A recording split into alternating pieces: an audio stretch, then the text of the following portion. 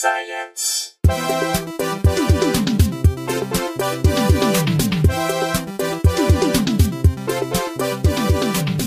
Hello and welcome to Probably Science on location in Pasadena, California. It's exciting, Andy. At the lovely Sheraton Hotel.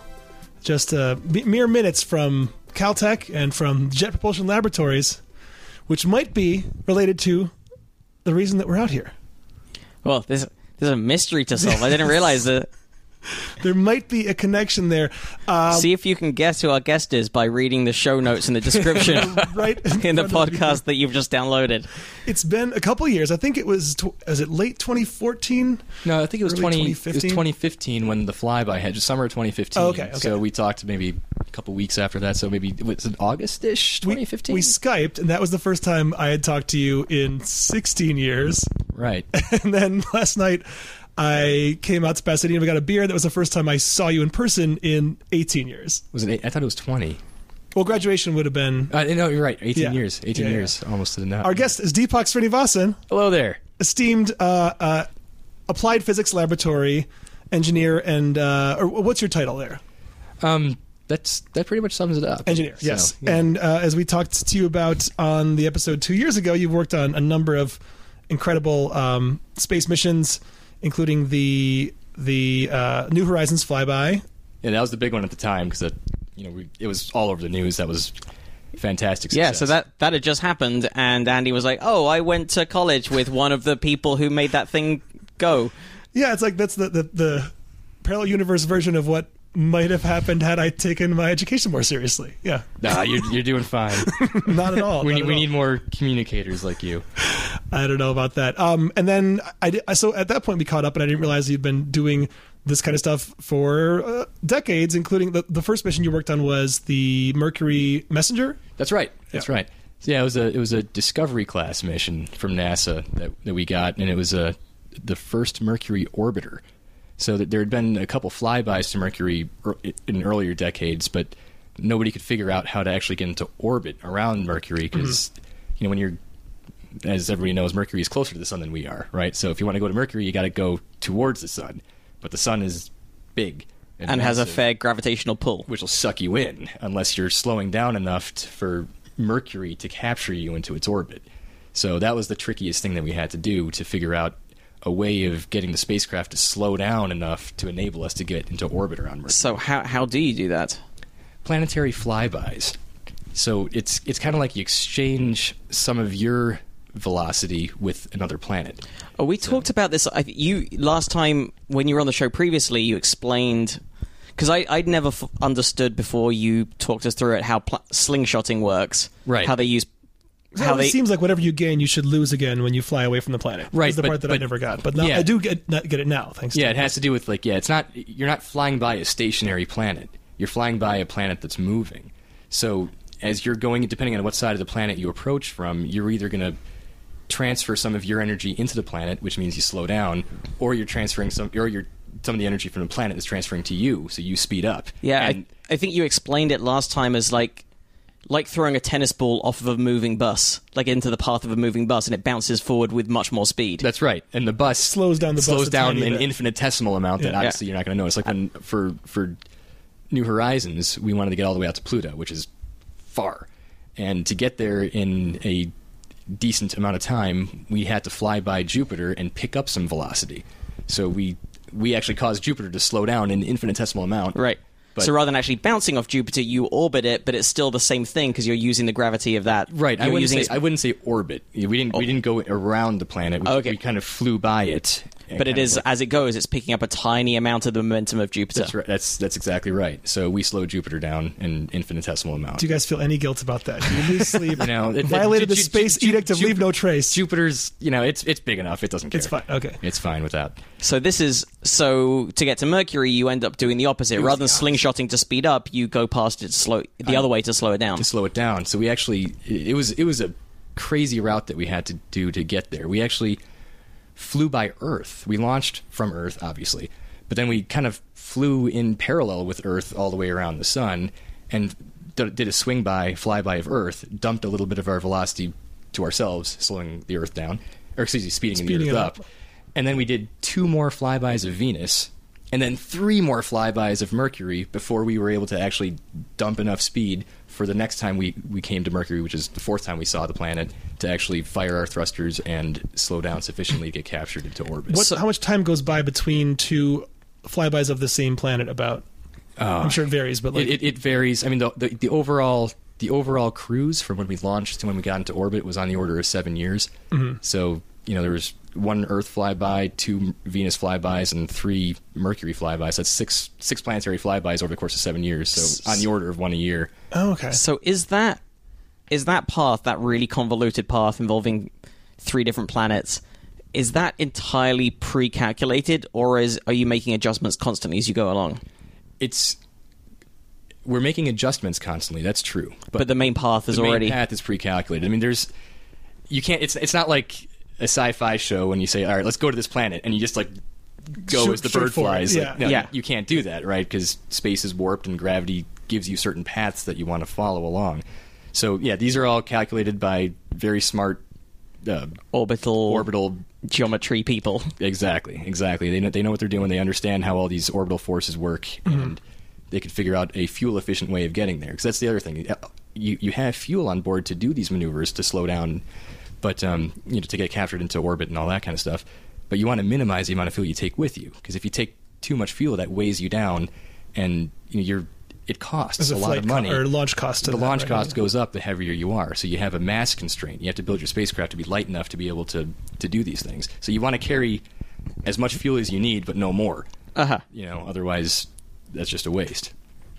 And you said you found ways on the Mercury mission to like save. Someone found. That's right. Clever. You were asking about adjustments on the way. Mm-hmm. You do have to make adjustments. These are orbital correction maneuvers that we call, or trajectory correction maneuvers, because there's always some outside forces that are not 100% modelable that are going to affect your trajectory, and a lot of that is caused by the sun, like the solar radiation, and there's other perturbations from other sources that you know how you're supposed to go, but you're going to have little itty bitty deviations. And that's where we do these, what we call trajectory correction maneuvers, where you just expend a tiny amount of fuel just to push you back in the direction that you want to go. So, you carry enough fuel to do that kind of thing as well. And once you get into orbit around a planet, the same thing is true. There's other forces that are deteriorating your orbit that you need to do orbital correction maneuvers periodically to stay in orbit, or else unfortunate things will happen. So we carried enough fuel on Messenger. This is going way back. We'll get to the new stuff later. Yeah. But we carried enough fuel to survive or to be in orbit for what we designed 1 year. But then the extended mission was planned for another extra year, for a total of 2 years. Mm-hmm. But we actually ended up in orbit around Mercury for roughly 4 years. So we nearly doubled the. That's awesome. We doubled the length of the mission, getting twice as much science because of that. What we did is kind of what you were talking about before.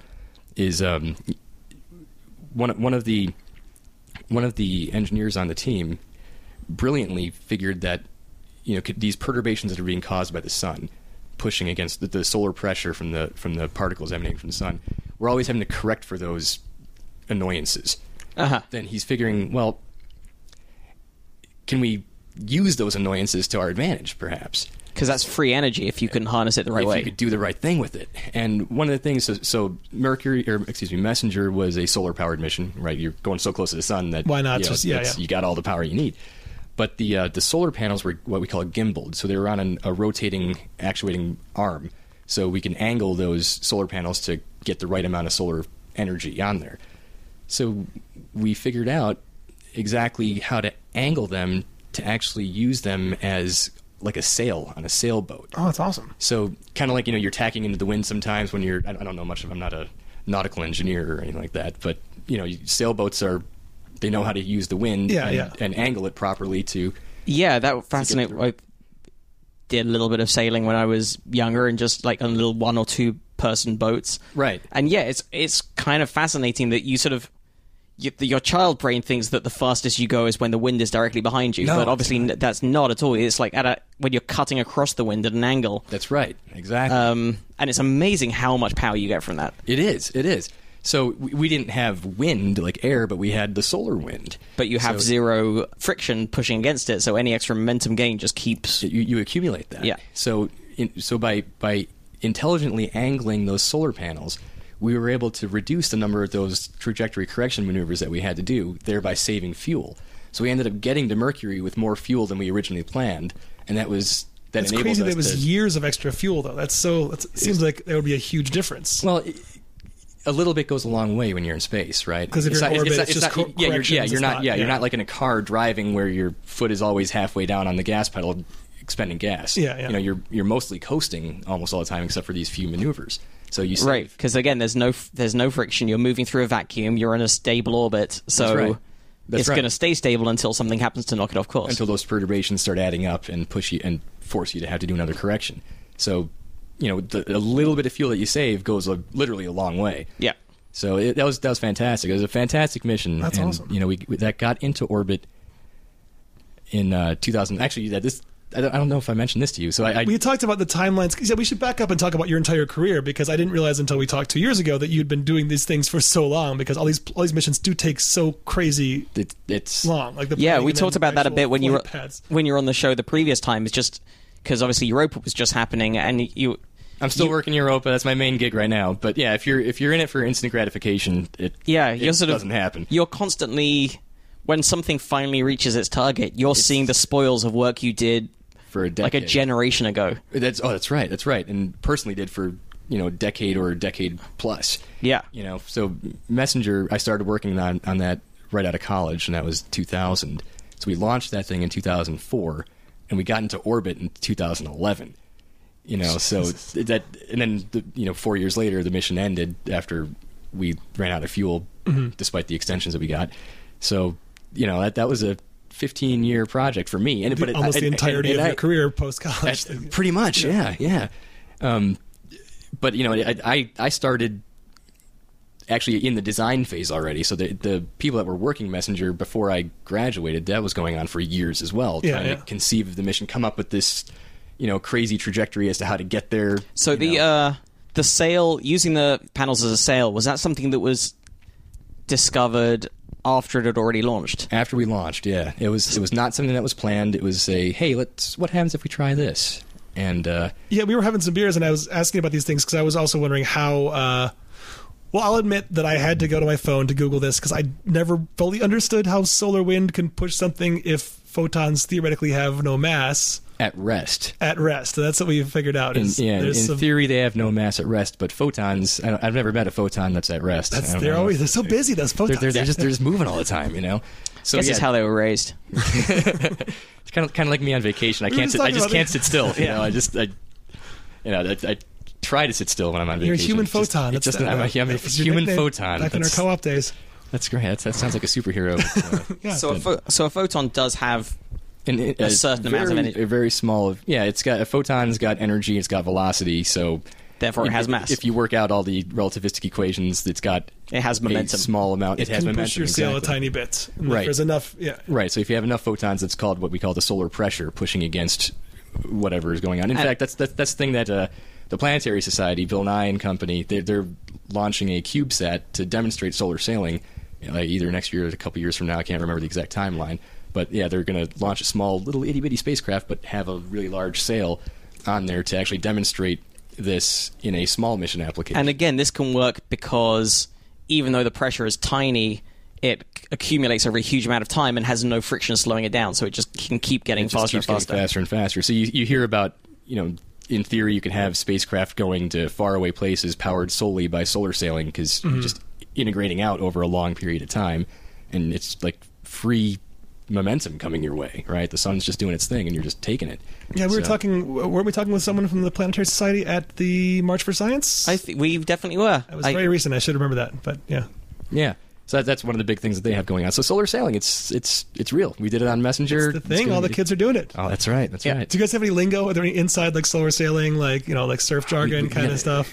that was a missed opportunity. Yeah, you got to come up Yeah, with some like kind some of slang. some probes right goofy. Yeah. I wish we had. Shredding the I wish we had space this bar. conversation like 4 years ago when Guys, all you Messenger need was is a in the- good publicist, and you can have. Yeah, that's the trouble with these missions. Like we have good publicists. We just didn't. That was a miss. you We need to missed that. set the jargon 7 years earlier. That's the trouble. Oh yeah, That's I right. can't wait. That's till right. it's already. Oh, that's also going to be a problem because all those missions are now going with like 1998 slang. And like, yeah, it's like the equivalent of having like a space messenger, a space probe that has like bootcut jeans. Like, oh, Yeah. it's so Oh, you 2004. What are you? Little tyke. Well, a while ago, a friend of the show, Nick Doody, was visited France for the first time, like a handful of years ago, for the first time in like over a decade since he lived there as a student. But then he's pretty much fluent in French, but has mid-90s slang. Oh, So it's like this weird thing where like it's like this sort of time capsule you don't even Austin think. Powers sort of on a small scale. Nice. Okay, so So planetary flybys. So we talked about using them to slow down, and we talked about speeding them up for Pluto. So I don't know if you guys know. So we had that big successful flyby of Pluto that we talked about last time, but we found another target. I don't know if you knew about that. you were talking about that, like that was sort of the epilogue to the episode you were on beforehand, where you're like, we've got a few likely candidates and we're going to decide which one to go for. And So we one? we found a likely candidate. No, we didn't find a likely. We found the candidate, The guy. and its name is 2014 MU69. Yeah, you can Google that. I didn't just make that up. It's real. So it's actually a Kuiper belt object. So if you know the zones of our solar system, you got the inner planets, which are the rocky ones, such as Mercury and us. Then you got the gas giants, Jupiter. We'll talk a little about Jupiter later on. And then outside of that, you got the Kuiper belt, and of which Pluto is the king of the Kuiper belt, if you will. But there's not. And the Kuiper belt goes pretty darn far, and these are pretty small bodies. Yeah, so there's a celestial body of some sort.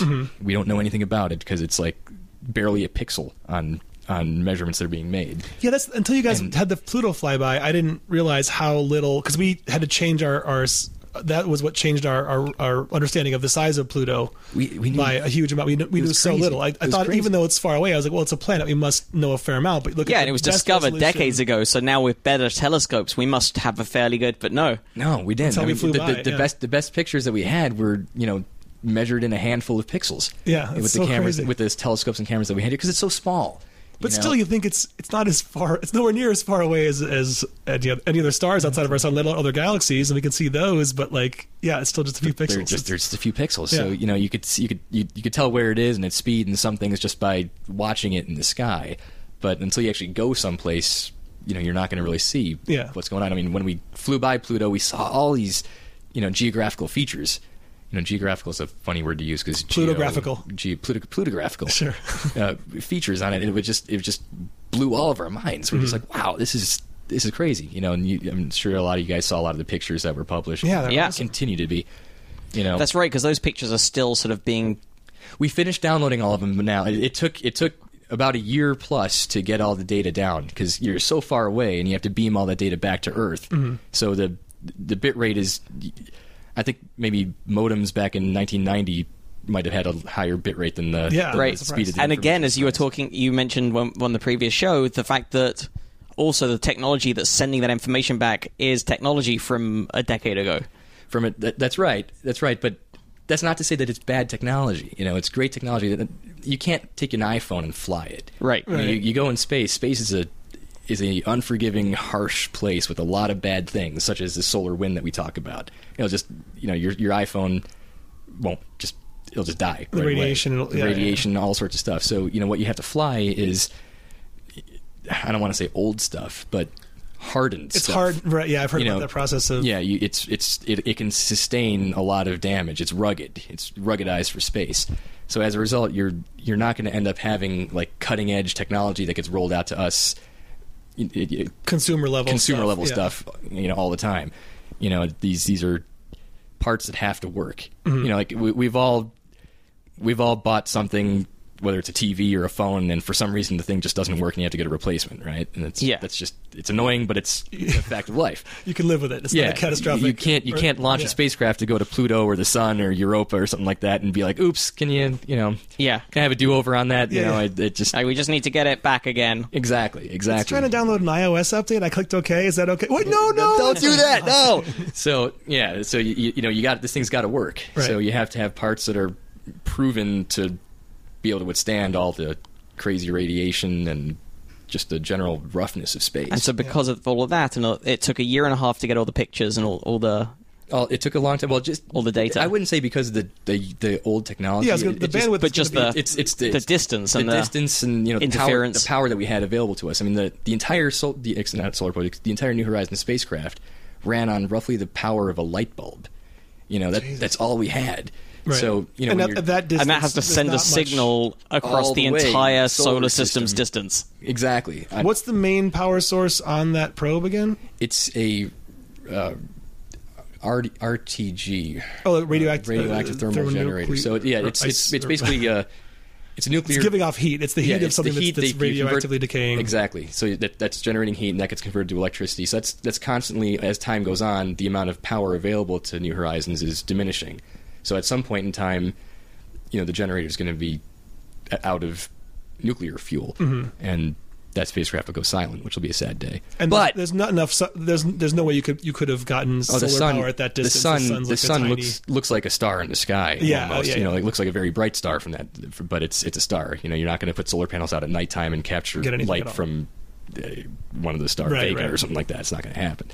So we had to go nuclear, and pretty much any spacecraft that are going out that far. Like Cassini is another example. And the Curiosity rover is powered by that too. For a different reason. That's right. So this was nuclear powered, so it's got a finite life by definition. But luckily, that celestial body that we found is in our past. We had to make a few course corrections to get us there, but luckily it was in our cone of possibilities to get to. And we will be arriving there January 1st, 2019. Happy New Year! Happy New Year! It'll be a big one. It'll be a lot of people are they're going to miss the ball drop because they'll be sitting there making sure that we get this flyby, make this flyby successful. How long is it? How quickly does it fly by this body?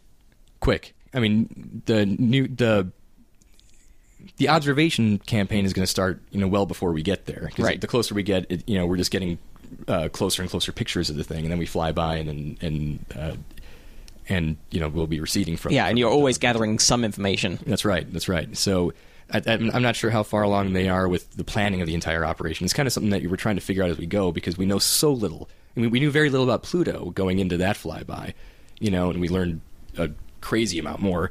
So we know even less about this one.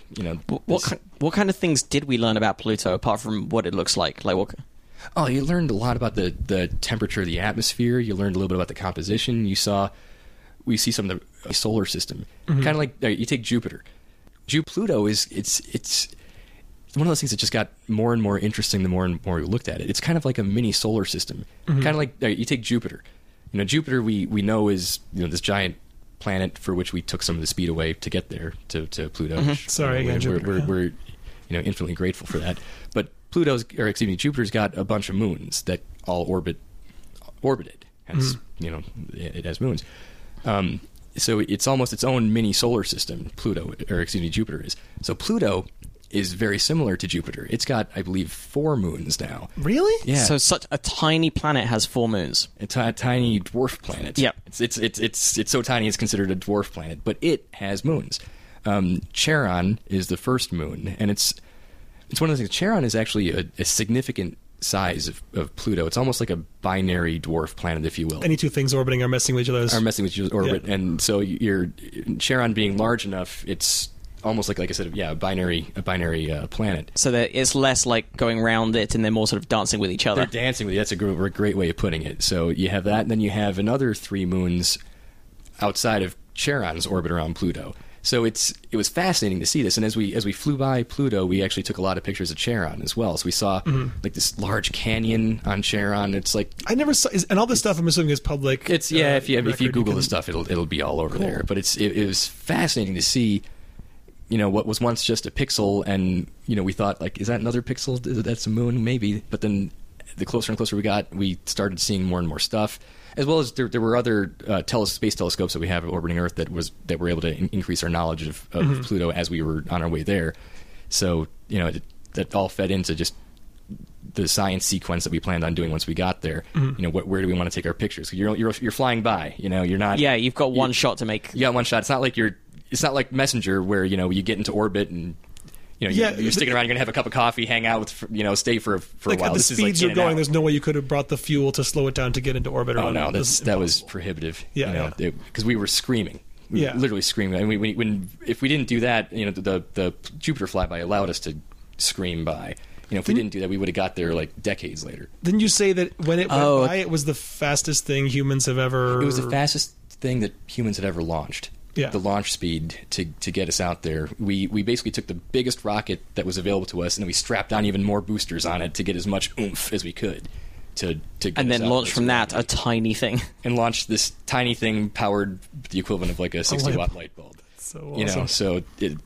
Efficiency is the key for these things to work. You got to be efficient with mass, with power, everything. So then the Jupiter flyby saved you 2 decades, but I think I'm exaggerating a little bit, but yeah, quite a bit.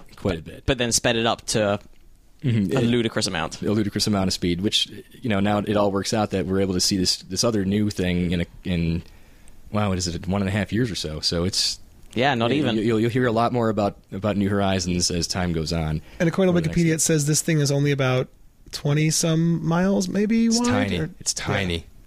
Or 12? I can't tell what all these different measurements are. That sounds about right. There's like 6 different measurements of length, and I don't know what those would refer to. Well, I don't think it's round. I think they might both be right. I think it kind of looks like a peanut, So we'll find out. Yeah, right. Stay tuned. If I'm doing a show with you guys about once every 2 years, in 2 years we would have flown by this, and we'll have a lot more interesting things to say. Every high school science kid will be chuckling at the MU-69. Yeah, there you go. Maybe it'll get a name. Okay. Well, they should keep the 69 no matter what, just to get some free press out of the whole thing. There you go. So, that's right. So it was. They get named, and I think we discussed it before. It's the date, and then is the MU the telescope that first discovered it? It's something like that. I'm not sure what the exact process is for that, but yeah, it's all traceable. And then the number is like the last thing that.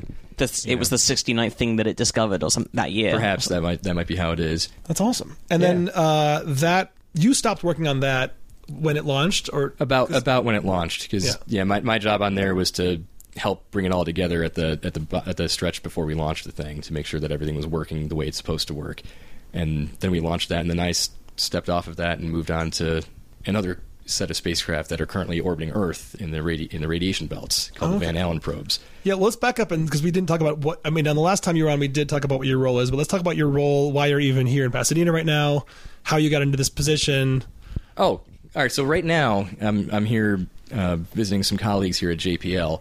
APL for anybody where I work, the Applied Physics Laboratory, that's out in the middle of Maryland, which is the East Coast. Mm-hmm. There's a mission called the Europa Clipper, which is what my primary task is right now. And it's a mission to explore Europa, which is one of the moons of Jupiter.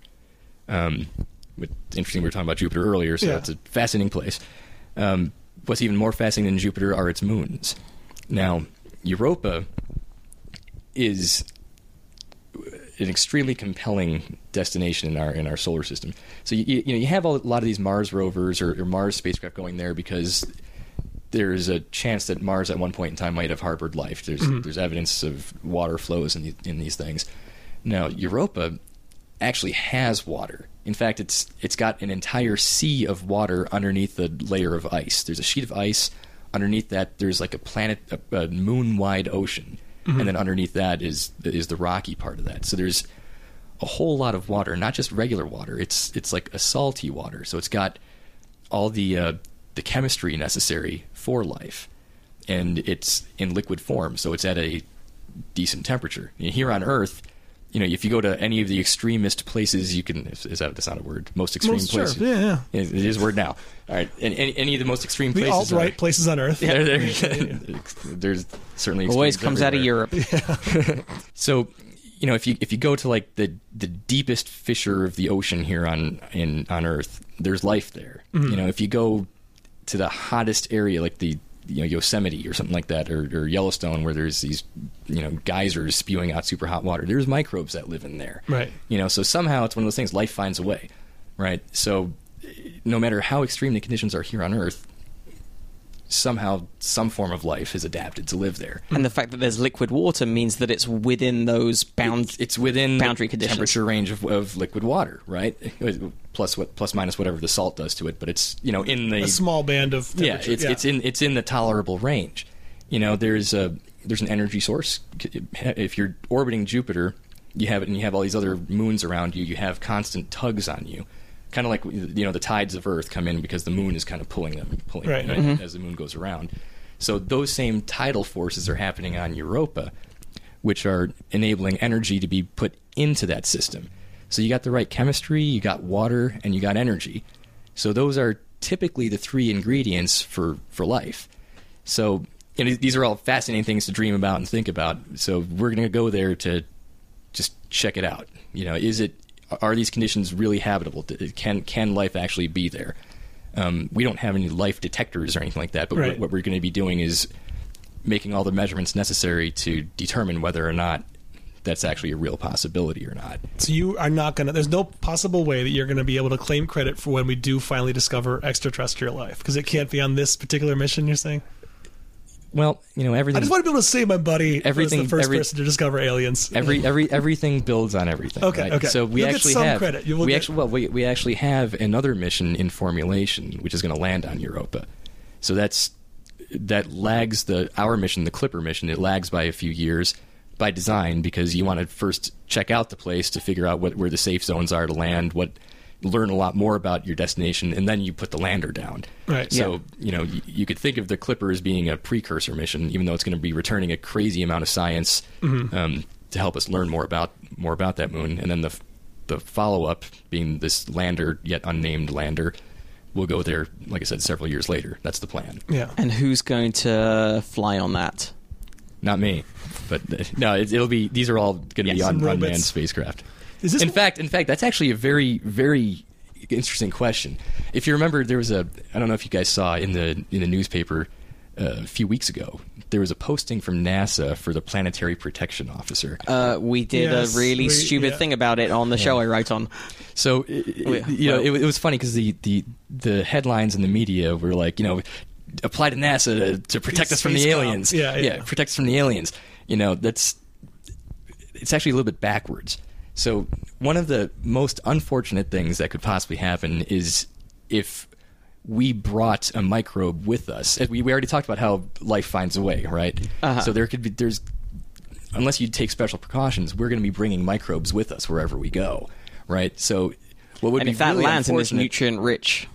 exactly. If we bring a bug with us and we land on Europa or somehow transfer it to Europa, and then we detect life on Europa, we can't say that it was... all of a sudden it's kind of like, oh, geez, did we bring that with us, or was this indigenous? Yeah. And that would kind of suck, So one of the things we have to do is make sure that doesn't happen. You ask, like, who's flying on this, who's going to be on this lander? Hopefully nobody. And hopefully no microbe, no cell, no amoeba, nothing. Yeah, how do they even do that? I get like, it's got to be so clean and so sterile. That's exactly the thing. So there's different things you could do. You can heat things up to a certain temperature and hold it at a certain temperature to just make all the microbes die off. That's part of our plan. Then en route to Jupiter, as well as while we're orbiting Jupiter, Jupiter's got crazy radiation belts. So we talked about Earth's radiation belts briefly. So Jupiter's got that, but bigger, because everything's bigger at Jupiter. So the radiation... It's the Texas of space. It's the Texas of space, what the bumper exactly. stickers all say. Yeah. That's right. Yeah, that's you don't want to mess with Jupiter. Don't mess with Jupiter. And we did already. We are, with we stole some some What if momentum. Jupiter has a memory of that? And I don't know. This could be... It will have its revenge. Let's not think about that. That could be potentially disastrous. But so the radiation is going to also play a role in trying to kill off all those microbes as well. So we'll do a lot of ground operations before we launch. Just literally bake our spacecraft and kill off as much as we possibly can, and then hopefully the radiation gets the rest of it. And speaking of that, is there enough of an atmosphere on Europa that it might protect living organisms from radiation? There is very little, if any, atmosphere on Europa, and you can check that. I'm not 100% sure My about internet that. just went out, actually, But but- what I do know is water is a great shield of radiation. Oh, okay. So that's if- right, because if they were you're- talking about using that on That's long-term... right. So the ice shell of Europa would actually serve as a radiation barrier, such that the ocean underneath should be safe for that. Now, I mean, this ocean. When I talk about ocean, there's actually more water on Europa than there is on Earth. So think about all the water on hadn't Earth. heard that. And there's like, if you looked at a globe of Earth, whenever you see like those globes that have like actual terrain and stuff like that, Which are never to scale. they're but- clearly exaggerated, like very, very exaggerated. It's if you were to hold the actual Earth and pretend it was like the size of a regular globe, it would be Totally super smooth, smooth, yeah. super smooth. So on a planetary basis, on a planetary scale, the depth of the ocean is actually razor thin. So if you just sucked all that water off of Earth, you have a little bit of water. Mm-hmm. But that's less than what you have on Europa, because there's just so much water there, and it's old. You got to think about the formation of our solar system. Time scales that are hard to grasp in your mind, and that water has been there for longer than Earth's been around, potentially. So if you think about all the time that it took for us to get here from the Right. amoebas that we once were, Europa's shared that history, and then some, with more water than we had. So it kind of... So if life is like a lot of, you just need to win the lottery once, Europa's been entering that lottery twice as long. Or, And then we have. Yeah, I don't know whether it's twice, but some amounts that's comparable or more. Well, how big So- is Europa compared to Earth? Europa, that's a good question. I'll have to Google that, but it's certainly smaller than Earth. The actual physical size of the moon is smaller than Earth. However, But it has that much water. the thickness of the layer of water that we suspect that is there is it shows that it has significantly more water than Earth does. So I mean, just it's kind of mind-boggling to think about that. Yeah. It kind of puts you in the realm of sci-fi right now. Like these are things that we might have even just when we were in college 20 years ago. You wouldn't have thought that we'd be talking about potentially finding a habitable place this close to us. We're not talking about like a planet orbiting some some exoplanet. star. Yeah. some exoplanet that the Kepler mission's finding all sorts of stuff, which is fantastic, but they're so far away. Yeah. This is like Our solar system. our solar system. This is our neighborhood here.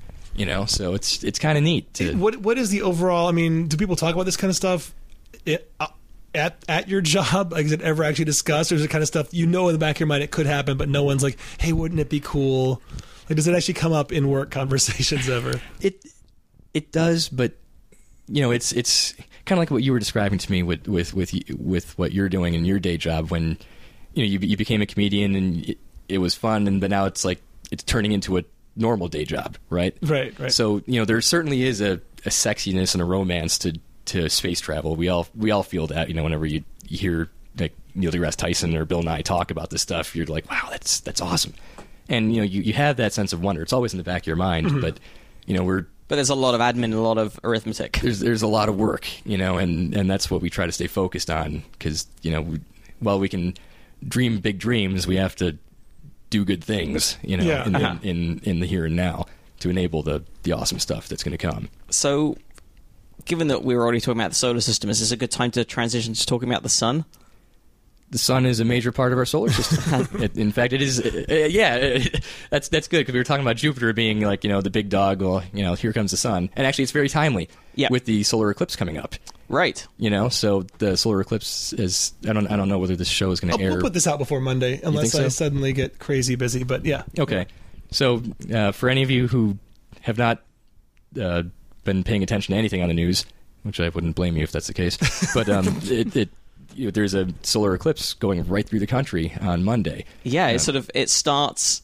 The band of totality is kind of a diagonal line from Just running slicing from like across. Oregon down through like North Carolina or South Carolina, somewhere sounds- down yeah. there. Shout out to Jesse because Nashville is right in the path of Right it. in there. That's right. Yeah, he doesn't have to go anywhere. I've heard that Oregon is supposed to have historically, like, it's going to be the worst traffic event in the history of the state. There's I don't think there's a single hotel that's not booked. And I've heard this. They've had to institute like martial law to stop price gouging because people are just Really? like canceling bookings that were made a year or two ago because they know they can make 10 times They as can make much 10 times on a as new much. one. Yeah, right. yeah. Right. Yeah, it's like scalping hotel rooms. Oh, It's yeah, I it's guess- a great business model. I guess some smart thinking. So these Well, there's, like, these eclipse we chasers. got to. This is totally an opportunity because What? we know when the next eclipses are going to be. Well, that's what I was thinking. So- Some fans of space and eclipses have probably booked their Oregon hotels. It's kind of like way out. it's kind of like the person that got the Microsoft.com website back in like Right. the early '90s, just so it's going to be worth something. So Well, this is like, there's an episode of, I forgot if it's either Radiolab or 99% Invisible, about eclipse chasers, because it's a really weird, very nerdy okay. cult-like group, and because this is rare in that for America, in that it does cut this great path of totality across the country, but total eclipses that happen somewhere on the planet aren't that rare. I mean, like maybe not every year, but like it's not like this one's kind of a once every 40-ish years to have it Something be like this that, good right. in the U.S. But these people go to whenever there is one, and they interviewed them, and they have these like crazy. It's almost like an evangelical cult that has not cult, but like speaking in tongues and snake handling. Like they had audio people experiencing the eclipse, and they're like having orgasms. They had to give a warning in this podcast that like what you're going to hear is going to sound kind of sexual, because they're like, oh, like, nothing can prepare you for what you experience. I'm looking forward to it. Now we're in Maryland. We're not in that line of in totality. We're at like I believe like somewhere in between 80 and 85% or so. So Oh, that's pretty good. yeah, we're going to see a solar crescent, which Yeah. I think is going to be. I think that's going to look just as cool. Yeah, Yeah. I remember we had one which of you those get in it high as school. part of the solar eclipse. If you're in the Right. path of totality, you get the crescent, but then you get the Then you get like the blackout and you see everything. Um, Do you guys remember the one in like 87 or so that was, because you were in Buffalo, so it's kind of this roughly the same area as Michigan. Do you Okay. remember like in late grade school there was a pretty full one where everybody had to warn you like don't look at it, and people were like using like pinhole I vaguely, sort of camera I would have been obscura 10 years things old at that time. I remember there was one So, in Britain when I was around 18. I think it was around 98 in Britain, Yeah. and my physics teacher organized a trip, like a school trip, and we all went down because the path of totality just cut across the southwest of England. So we went down to Devon or Cornwall, okay. I can't remember which, and camped in a field. I don't know what.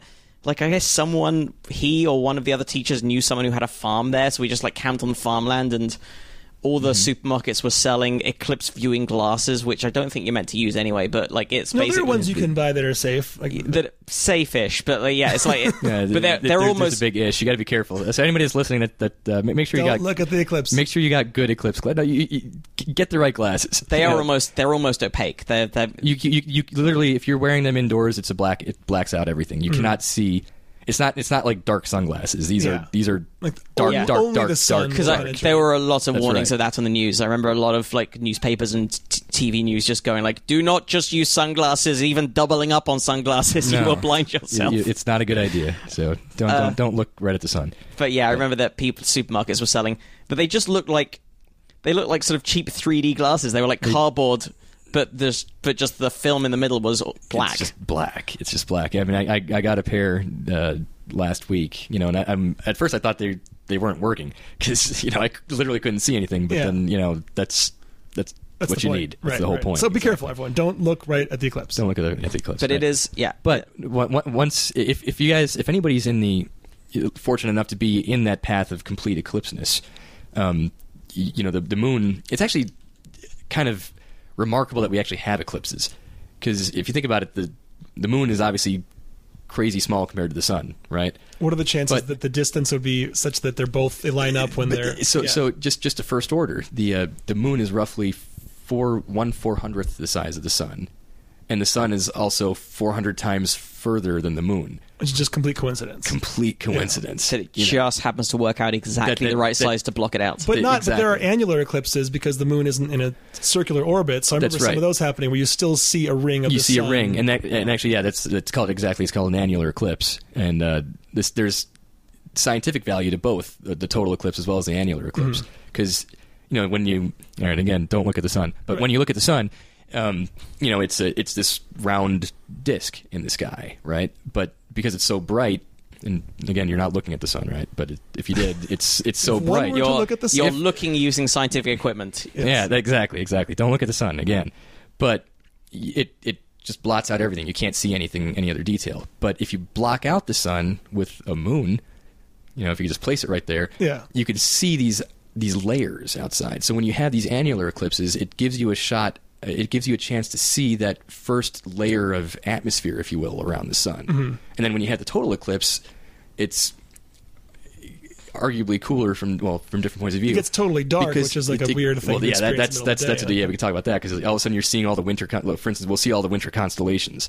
Orion, which is one of the. You'll see constellations during the day if you're in the path of totality. Well, it gets that dark. It's dark. Well, I thought the corona would still like light up enough that you couldn't really. It's still lighting up, but you can still see you see stars like at dusk and dawn. See, I'm glad it's 2017, so I'm glad that like it's happening now because everybody has like even amateurs have such great cameras that I'm not going to be there, but I'm sure there's going to be so much cool shit to see. It's going to be flooded. You're going to see so much stuff all over the place. It'll be like you're there, but not. I can just make the orgasm noises as I'm watching the video. And then, So what happens is that when you're seeing the total eclipse, you actually see the sun, what we call the sun's corona. So that's kind of like the exo atmosphere of the sun that kind of just extends pretty much forever, and it'll kind of look like these wavy, crazy looking things. If you Google sun's corona during an eclipse, you'll see the pictures of that, and it's a part of the sun that's we've never really explored. We can't explore it because the sun is just too bright. Yeah. So the solar corona, this is an interesting part of the sun because the surface of the sun relatively is actually quite cool. And then it goes up by thousands of degrees when you go into the solar corona, which is up a few thousand, a few hundred or a few 100,000. Which seems really counterintuitive. Kilometers. It seems counterintuitive. It feels like sort of saying 5 paces away from a campfire is hotter than touching the fire. That's weird, isn't it? So there's a lot about the sun that we just don't understand at all. I mean, because it's hard to observe it, right? Because again, we shouldn't be looking at the sun. But we have lots of spacecraft that are out there observing the sun. We had, in fact, at APL we launched the Stereo spacecraft. It's a pair of, hence the name Stereo. It was a pair of spacecraft that we launched. I think in 2006 or 7. So they've been out there for a while, and they've been solar observatories, but from roughly 1 astronomical unit away, the same distance that Earth is away from the sun. And there's other solar observatories, Solar Dynamics Observatory, and a couple other ones that are all looking at the sun, but they're looking at it from far away. So you kind of think of a river. All right, if you're looking at a river from a distance, you see how the river is flowing, and you can understand a little bit about the river. But then if you go close to the river, you see it's a totally different story. Right, you start seeing little eddy currents. You start seeing like some of the mechanics that are happening at the detail level. You just can't. Like, the same thing as looking at a mountain. Looking at a mountain, it's a pretty mountain, and you learn a lot from looking at it from far away. But when you're actually on the mountain, it's a totally different perspective. You kind of need both views to really understand what's going on, right? So we already have the outside view of the sun from Stereo, SDO, various other missions, but we don't have the close-up view of the sun until next year.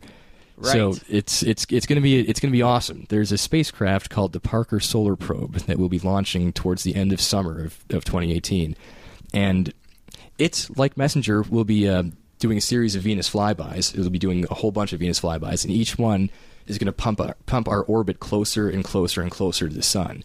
And as you get closer to the sun, you get faster and faster and faster, and our final orbit, we're going to be going so fast, we'll be roughly 1/1000th the speed of light as we like whiz right by the sun at about 8 solar radii, I believe. So you take the radius of the sun. So imagine you're looking at the sun, but don't look at the sun again, and you take half of that width. That's 1 solar radii radius. Yeah, it's singular. But then if you just go out 8 times, that's about where. So go 4 sun diameters out then. 4. That's another way of saying that. So it's easier to pluralize diameter than it is radii. So yeah, so that's how far we're going to be away. That's the temperatures incredibly close. At that distance, what's the? It's I believe like 2,500 degrees or so. So well above like the boiling point of water or anything like that. Course, so it's and above the melting point of pretty much everything. So we have this. There's 2 things that we had to figure out to make this thing work. One was how do we shield ourselves to keep all of our electronics working. I mean, nothing you build, no electronics box, no iPhone or even old electronics, anything like that. It can't survive those temperatures. Yeah, my iPhone overheats when it's in a car on a hot day sometimes. There you go. So you're done. But we have this carbon composite material that we have. It's roughly 4.5 inches thick. It feels like foam, like hard foam, and that's all there is between the sun and the electronics. So on one side of that foam, it's going to be thousands of degrees, but on the other side, it's going to be room temperature. Damn. It's going to be room temperature. So you got your electronics that are going to be at a snug 30 degrees Celsius or so. I'm speaking of Celsius. Extraordinary. Yeah. It's ridiculous. How is it made, or who created this thing? It's materials that's been under research. Obviously, the government's been funding a lot of work in this field. But that's amazing. That's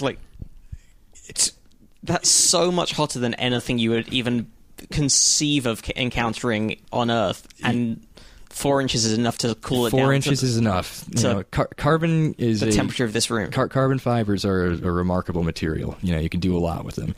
So you have that protection, and that, like I said, keeps us at a nice toasty tens of degrees in centigrade Celsius. So that's remarkable. The other challenge was the solar panels. So we talked about Messenger using its solar panels as a sail, right? Well, Parker Solar Probe getting close to the sun, obviously you have as much solar power as you need, right? Kind of, because these solar panels are just going to just die if they're exposed to the sun too much. It's just way too hot for anything to really work. And the solar panels, to actually get sunlight on them, can't be behind that sunshade that we talked about. Right. So right. that carbon shade, so that kind of defeats the purpose. And the shade is actually just one side. It's not like it's a complete box. No, exactly. It's kind of like a disc. It's shaped like a disc, and it has like a mechanical structure that has this disc that protects the rest of the spacecraft. And if it ever got just slightly askew and exposed the shit behind it to just an instant of solar radiation, it would be toast instantly. Very, very unfortunate. It would be instantly gone. Everything would just. I don't know how fast, but it would be bad. Yeah. But it's 2,500 degrees.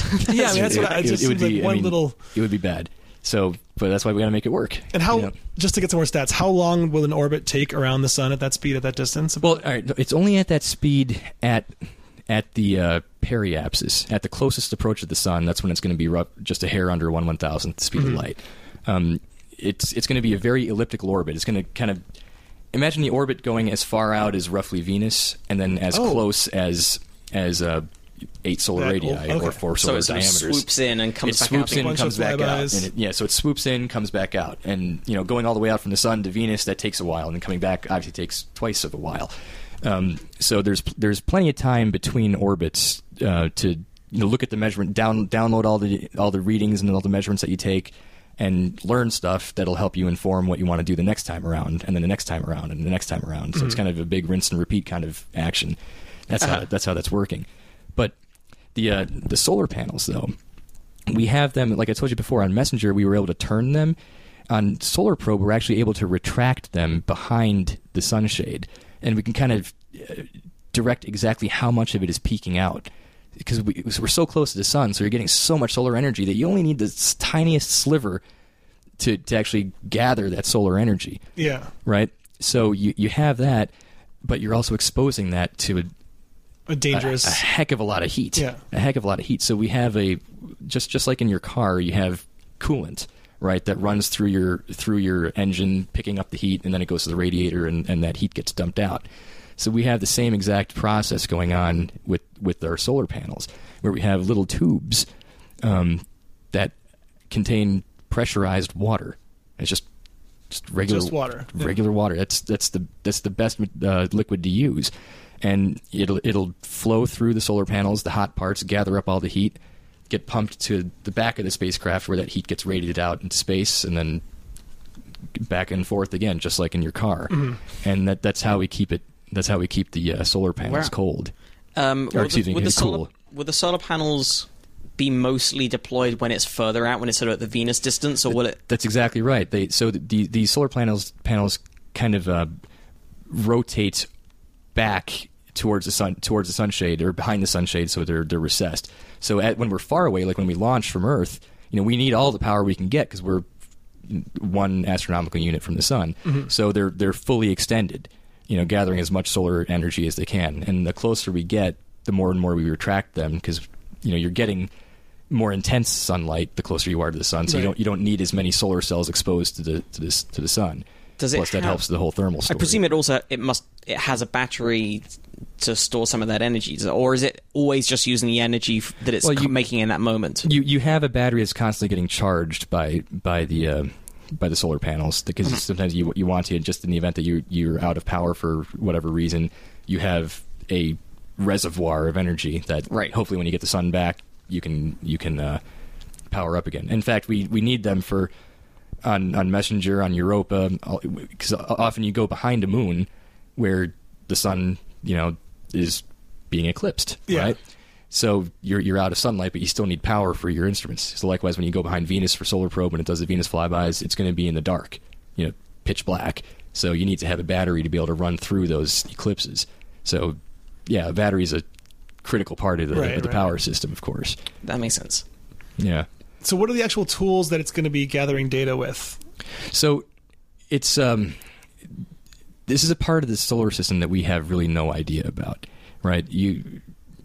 It's amazing how little we know about the sun from like the processes that are happening really close. We have a good idea of how the solar wind comes to us and all that, but all the processes that are going on right next to the sun, we have no measurements there.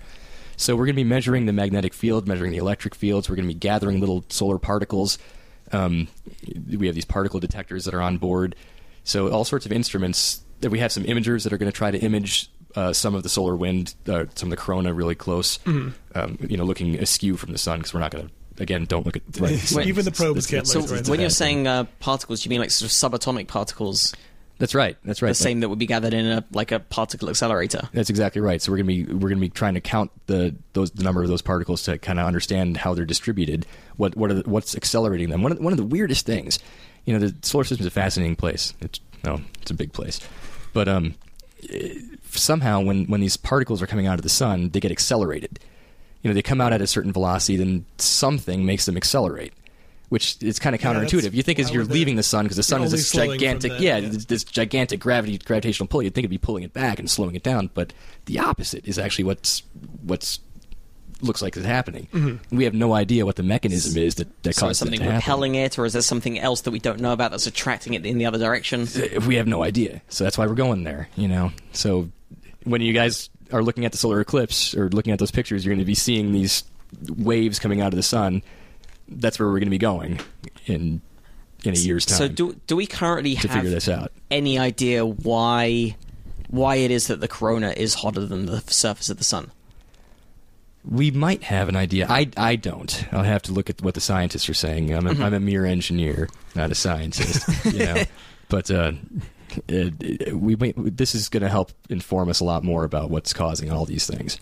So it'll be an exciting mission. Yeah. And I'd imagine that the closer we get to it, the launch is next summer. The launch is at the end of summer. The actual first pass by will be... The first pass by is just a handful of months after launch. It's pretty fast. Yeah, we fly by it, and then with each successive flyby, we're getting closer and closer. So it's kind of like, we're winding down with each. But even the first flyby is going to get us some data. Absolutely. And it's not going to be the closest ever that we're going to get, like I said, but everything is going to be more informative than where we are right now. Where is the physical thing being assembled? Is that here? No, it's where I work at the Applied Physics Laboratory. That's where everything's coming together. We've had a series of instruments delivered recently. The spacecraft, all the components have all been tested out, and they're all bolted on. It's a big deal. You have to build up all the various components first, which takes years. And then you have to put it all together. And I was going to say hope it works right, but we designed it to work right. It takes a lot of effort to have the foresight to make sure that the various components are talking to each other properly. This was my job on New Horizons, if you recall. That's what we're in the process of doing right now on the Solar Probe mission. And right now we're on pace. In a couple months or so, we're going to start doing spacecraft level testing, which is a big deal. Awesome. To actually subject the Solar Probe spacecraft to vibrations and various thermal profiles to make sure that this thing's all shaken out here on the ground before we put it out there in space. Is that how hot? Like, I presume one of the things you're going to have to do is test it against heat in some way. Well, yes, that's done at the shade level. So we actually will take the materials that are used on the sunshade and subject that separately, because that has to go into a special chamber that I believe is in Texas, a NASA center that's there that has the ability to subject samples or a test article to various levels of sunlight, and that's how we're testing that, because we can't. There's certain things that you can't test at a spacecraft level, right?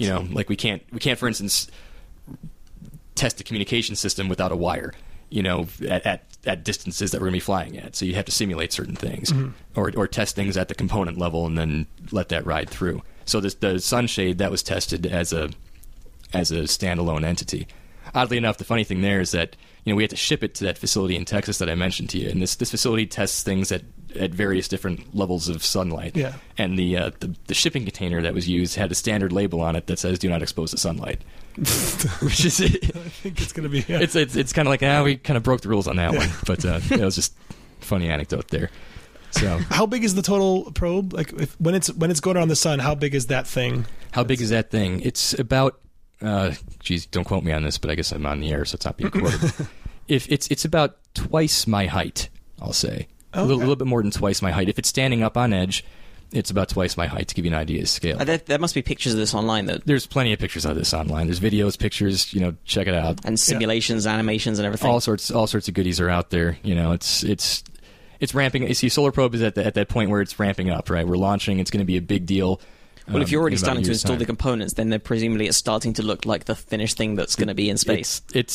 I wouldn't say it's starting to look like it. It looks like a probe. It's these components are all bolted together. We're in the throes of spacecraft of preparing for full up environmental testing of the spacecraft. So it's real. It's going. And what was the budget on this thing again? If you're allowed to say that, is that public? Yeah, it'll show up on Wikipedia. Yeah. I'm sure it's in the low 1 million or 1 billion range, like 1.3-ish, 1.4, somewhere in that range. I could be off by 10%. What was the New Horizons one?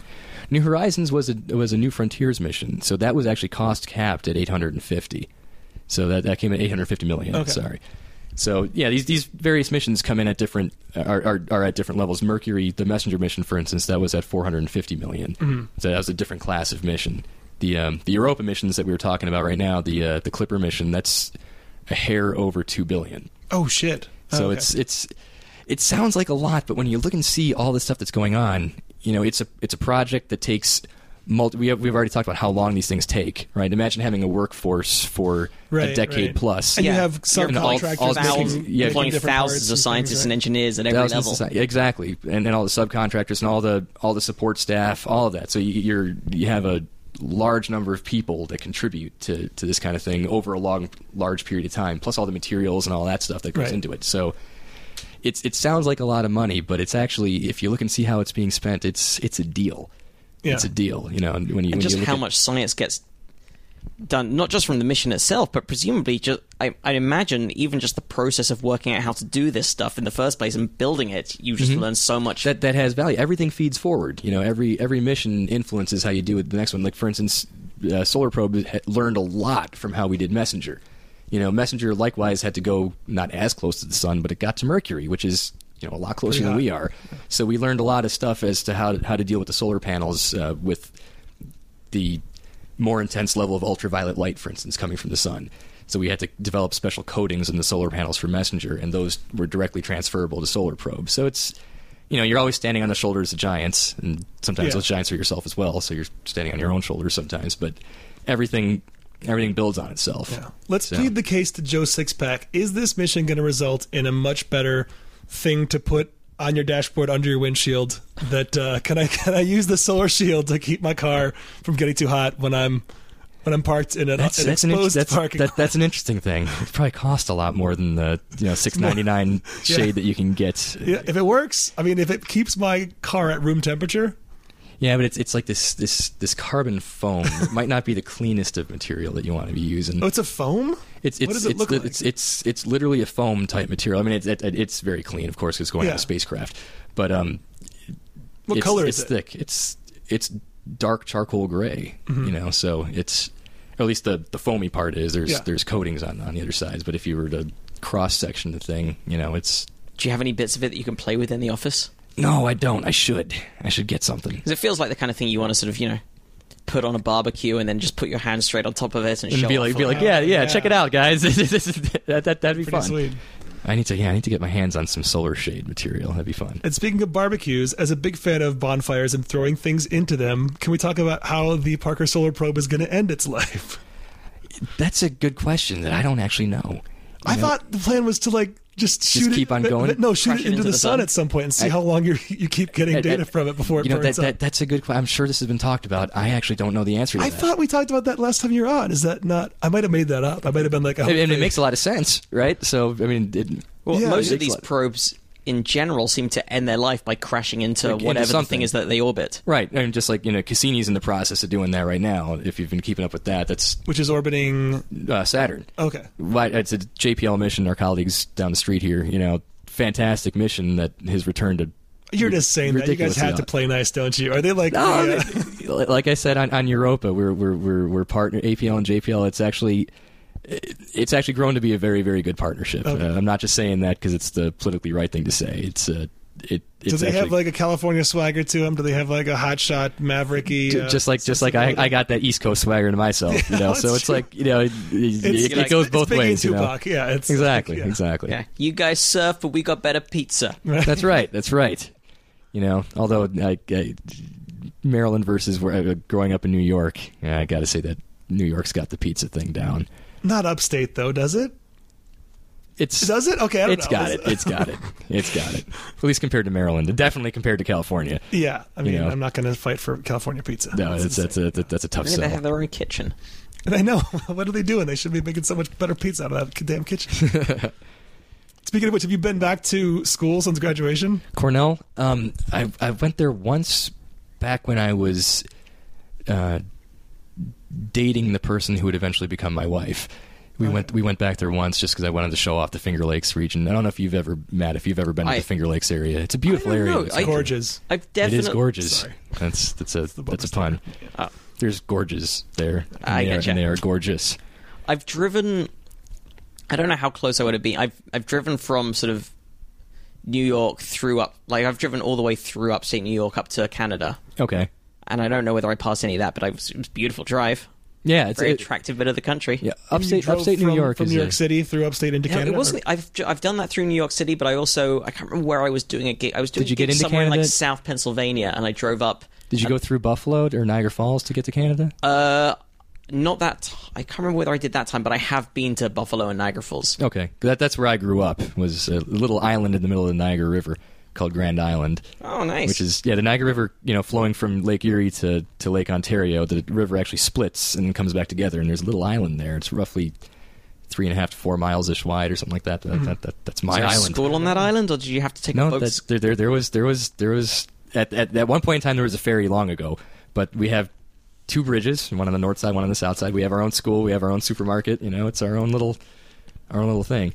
But Nice. that's where I grew up, so I can see Canada from my house. It's And then we figured out it's 20 years ago in like 2 weeks or so that we moved in together to work at Intel. That's right. Our Folsom, 20 years. My first, the internships that Andy and I, as many of you listeners know, Andy and I went to school together, and both majored in the same major. Took a lot of classes together, but we actually took the same internship with Intel Corporation long ago, and that was exactly 20 years ago. It was right around when Princess Di died, which was like right, early September '97. Yeah, that's right. So, and we were talking about our roommate. Yeah, it was. We got along well. It's hit or miss sometimes with roommates, you know. So luckily, Andy and I hit it off well. Not all engineers are good roommate material, and that's right. Or not all people. Yeah. That's right. But it was also the kind of engineer who's maybe better at engineering than he is at certain social. No, the opposite. Actually, he fancied himself a DJ and a hip hop aficionado. He was starting his own hip hop clothing theory.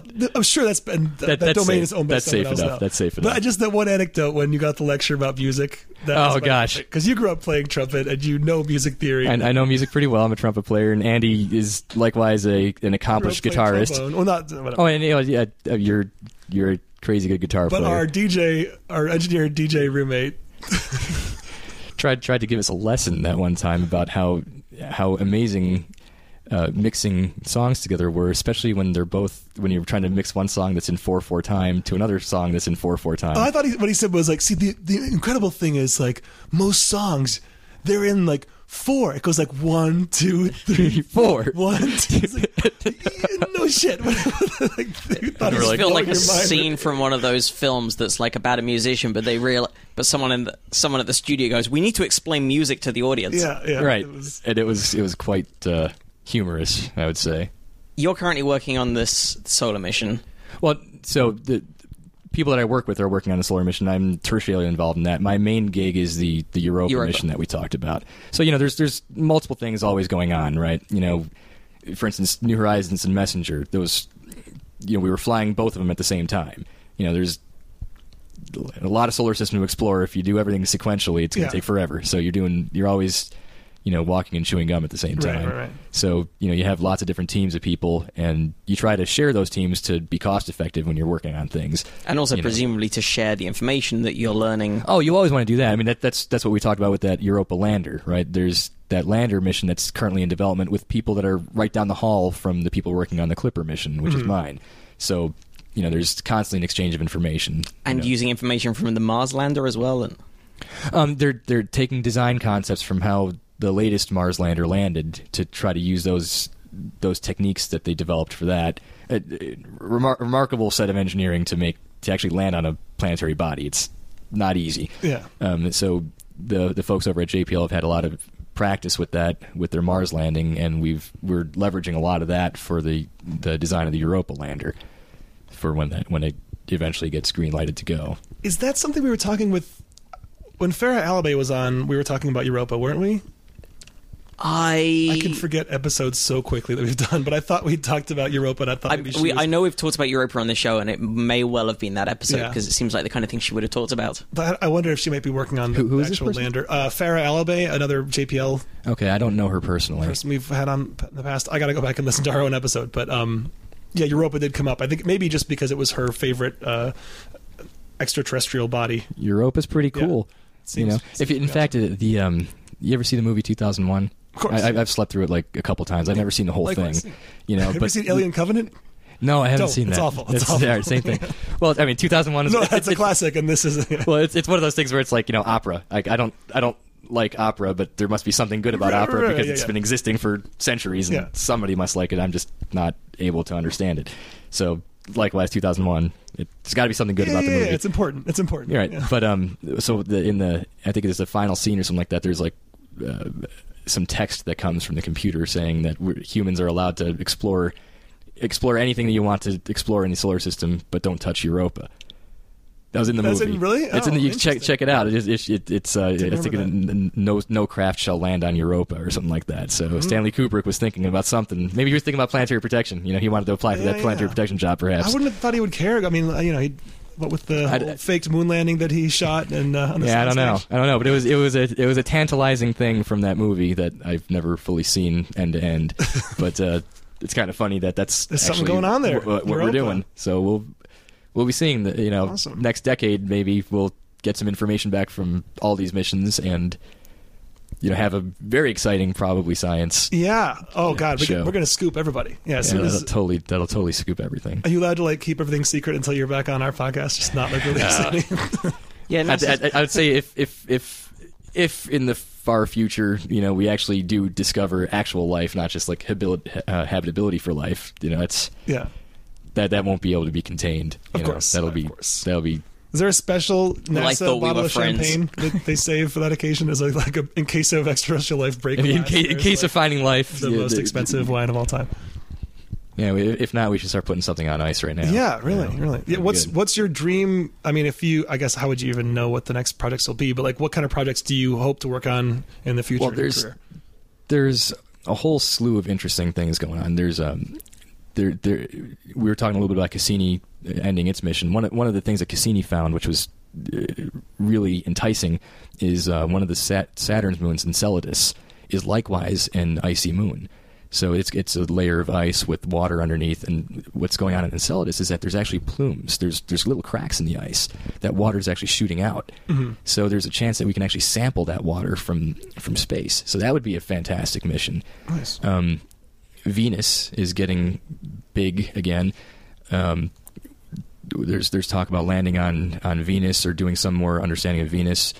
Things have landed on Venus, but they burn up within like 20 minutes or something. Right? Exactly. I think the record there is maybe 20 minutes or so, because it's got a corrosive atmosphere and it's ridiculously hot.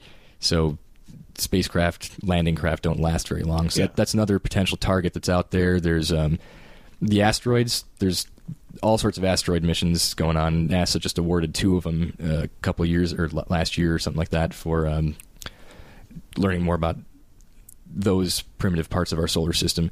So, the solar system is a big place. You got like the favorites like Mars, which is going to go on forever, and then you got all these other awesome places. And now you also have, what was that, MU69? MU69. How did you already forget? 2014 MU69. 2014 MU69. That's going to be the big one big small one in 1.5 years. So that'll be. Well, that's at the same January time 1st. that the first pass on the Parker probe will be happening, right? Oh no, you said January 1st of 2019. That's about right. They're going to be kind of That'll on be a top of big each year. other. It's going to be an exciting time for It's going to be busy. It's going to be busy. Awesome. all planet You know, fans. That's right. Plus, at that point in time, the Europa Clipper mission is going to be starting to actually have real flight hardware in development at that time. So that's good. There's a lot of stuff in the pipeline. There's going to be a lot of good stuff. A lot of good stuff. A lot of good podcasts in the future waiting for you. Fingers crossed for no nuclear war with North Korea before then. And, I think we'll be okay. So where can our listeners go to find out more about everything you're doing? Well, And you personally? me personally, you asked me this before. I don't have a very low web profile. I don't have like a Twitter account, or I don't do that. I should. I totally should. I gotta. Are you even allowed to? I mean, of course you're allowed to. Yeah, but like, there are plenty. I can think of plenty of people. I can do that if I want, of course. But get on Snapchat. I ever said, you know what it is? It's the minivan. Back when I had that Mini Cooper, even though we had 2 kids, we still kept the Mini Cooper, and I was like hip. Then the third kid came along, and Mini Coopers are only 2-seaters in the back, so we had, with the third kid, it just doesn't add up. So I had to trade it in for a minivan. And I think it's just psychologically, you just know it's the end. At that point in time, I'm in full dad mode all the time, and I'm just not hip enough to have a Twitter account. I gotta. But now that I say it that way, that sounds too lame. There's dad Twitter. Yeah, I gotta fix that. Don't worry, Twitter is so uncool right now. Is that already out? I'm already past the time. If you Okay. asked any teenager Twitter or Instagram, like nobody's going to say Twitter. Really? Right? So Instagram is a thing now? Yeah, we've discussed this on the show as well. How I'm so much more of a fan of Twitter Yeah, it's better because for I writers, don't like but, taking pictures and I like writing jokes. And Yeah, so Twitter would be more. I guess I'm a Facebook guy. Is that like ancient history now? Is that like dial-up modem level? I'm trying to think no, of what... Facebook still seems to be surviving. Like Facebook. Okay. Facebook does the thing of taking every other social network's technology And absorbing. So it they somehow. just- Yeah. They Facebook stay. owns Instagram, and Instagram has just started doing what's effectively the same as Snapchat, Okay. and it's working. Right. Like they're I think starting from teenagers' perspectives, Facebook is only for getting like actual news, is what I've heard people say. So that's the news source for that. That's yeah, but they wouldn't source. use it for like communication with friends and stuff. Like that's too Snapchat and Instagram. And, that's too like only done by minivan drivers, I guess. Yes. So, okay. I see where I stand. So, But APL, I presume, has a fairly hefty web presence. yes, we do. If you go ahead and you can Google Europa, that'll link to a JPL page. Actually, that main site is hosted at JPL. Solar Probe, I believe it's solarprobe.jhuapl.edu. But you can just We'll link to it. You Google Solar Probe, you'll see that. Google New Horizons, Pluto.